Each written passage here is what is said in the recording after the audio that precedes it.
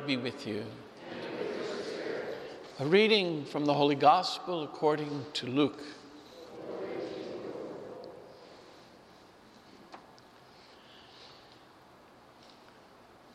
Jesus was praying in a certain place, and when he had finished, one of his disciples said to him, "Lord, teach us to pray just as John taught his disciples." Jesus said to them, "When you pray, say, 'Father, hallowed be your name. Your kingdom come. Give us each day our daily bread, and forgive us our sins, for we ourselves forgive everyone in debt to us. And do not subject us to the final test.'" And so Jesus said to them, "Suppose one of you has a friend to whom he goes at midnight and says, 'Friend, lend me 3 loaves of bread, for a friend of mine has arrived at my house from a journey, and I have nothing to offer him.' And he says in reply from within, 'Do not bother me. The door has already been locked, and my children and I are already in bed. I cannot get up to give you anything.' I tell you, if he does not get up to give the visitor the loaves because of their friendship, he will get up to give him whatever he needs because of his persistence. And I tell you, ask and you will receive. Seek and you will find. Knock and the door will be opened to you. For everyone who asks receives, and the one who seeks finds, and to the one who knocks the door will be opened. What father among you would hand his son a snake when he asks for a fish? Or hand him a scorpion when he asks for an egg? If you then who are wicked know how to give good gifts to your children, how much more will the Father in heaven give the Holy Spirit to those who ask him?" The Gospel of the Lord. Praise to you, Lord Jesus Christ.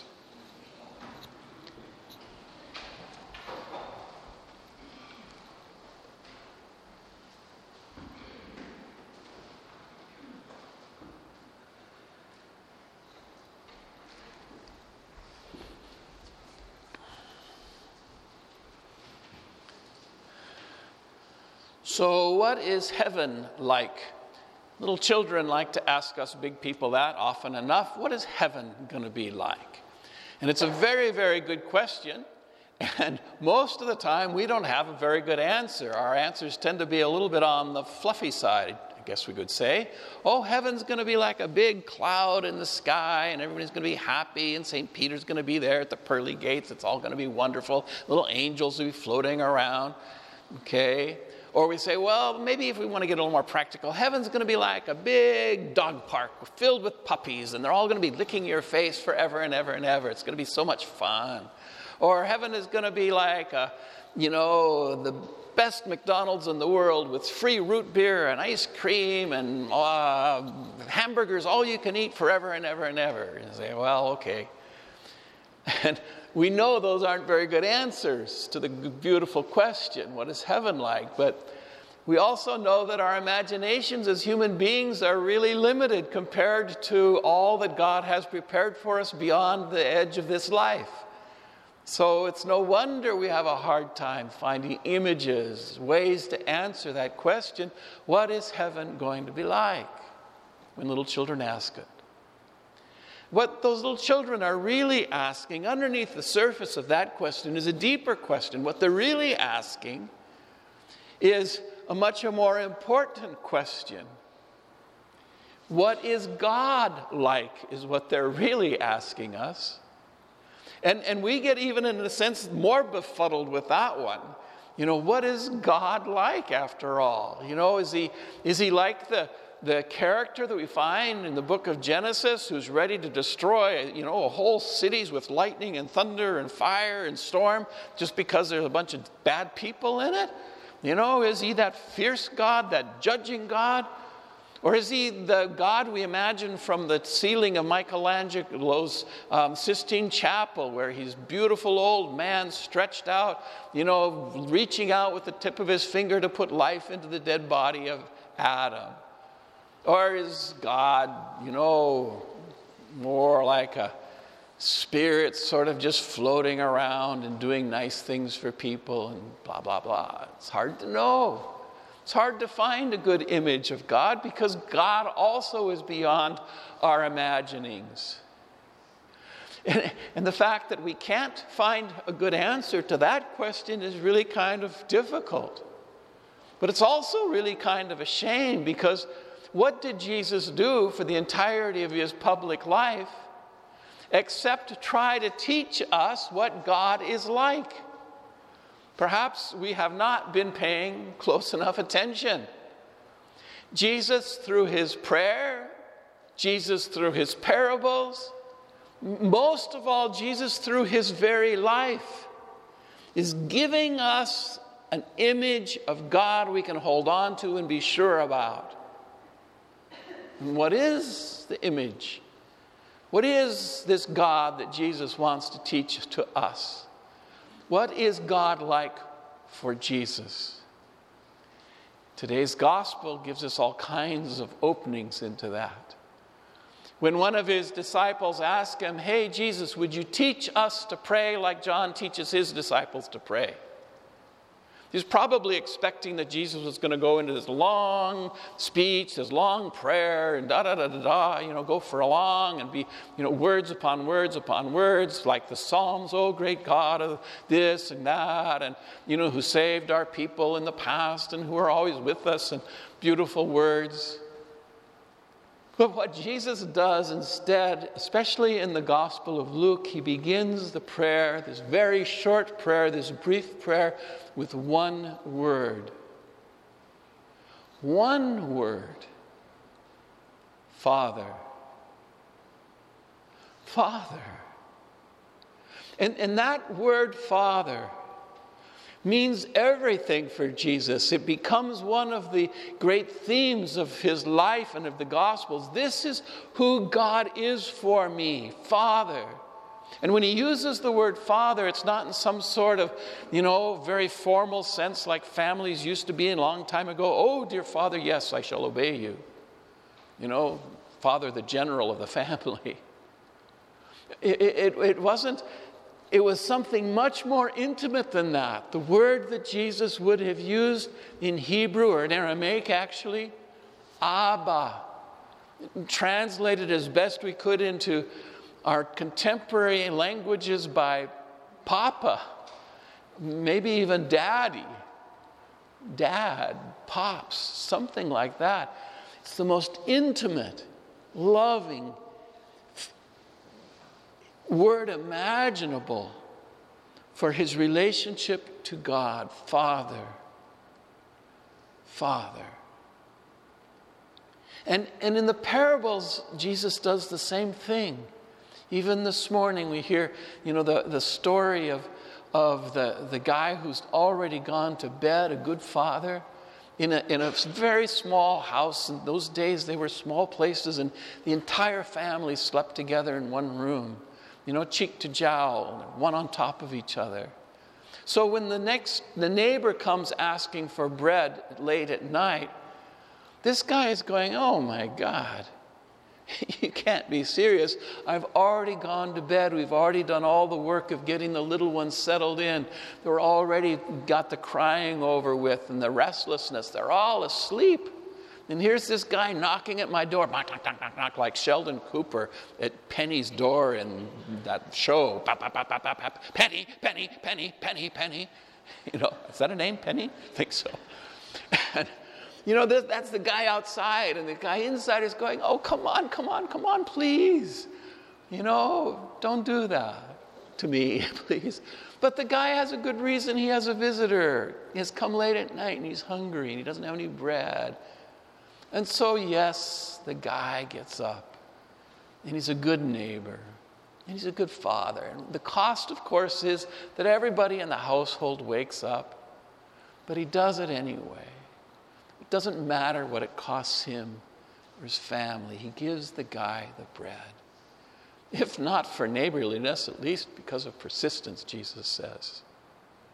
And God is a Father who is generous and does not count the cost of feeding us, of giving us, as Jesus says in his prayer, our daily bread. Jesus goes on in these stories and he uses some images which are really very strong. It's more serious. He looks directly at his disciples and he says, what father among you, implicit, what mother among you, would give to you her son or daughter a snake if he asks for an egg? You wouldn't do that. Nobody would do that. Fathers and mothers do not do that to their children because they love their children. If your child asks for an egg, you give him an egg, not a snake. If your child asks for a piece of bread, you don't give him a scorpion. Nobody does that. God does not do that. You, with all of your faults and your failings and your limitations as human beings, don't do that.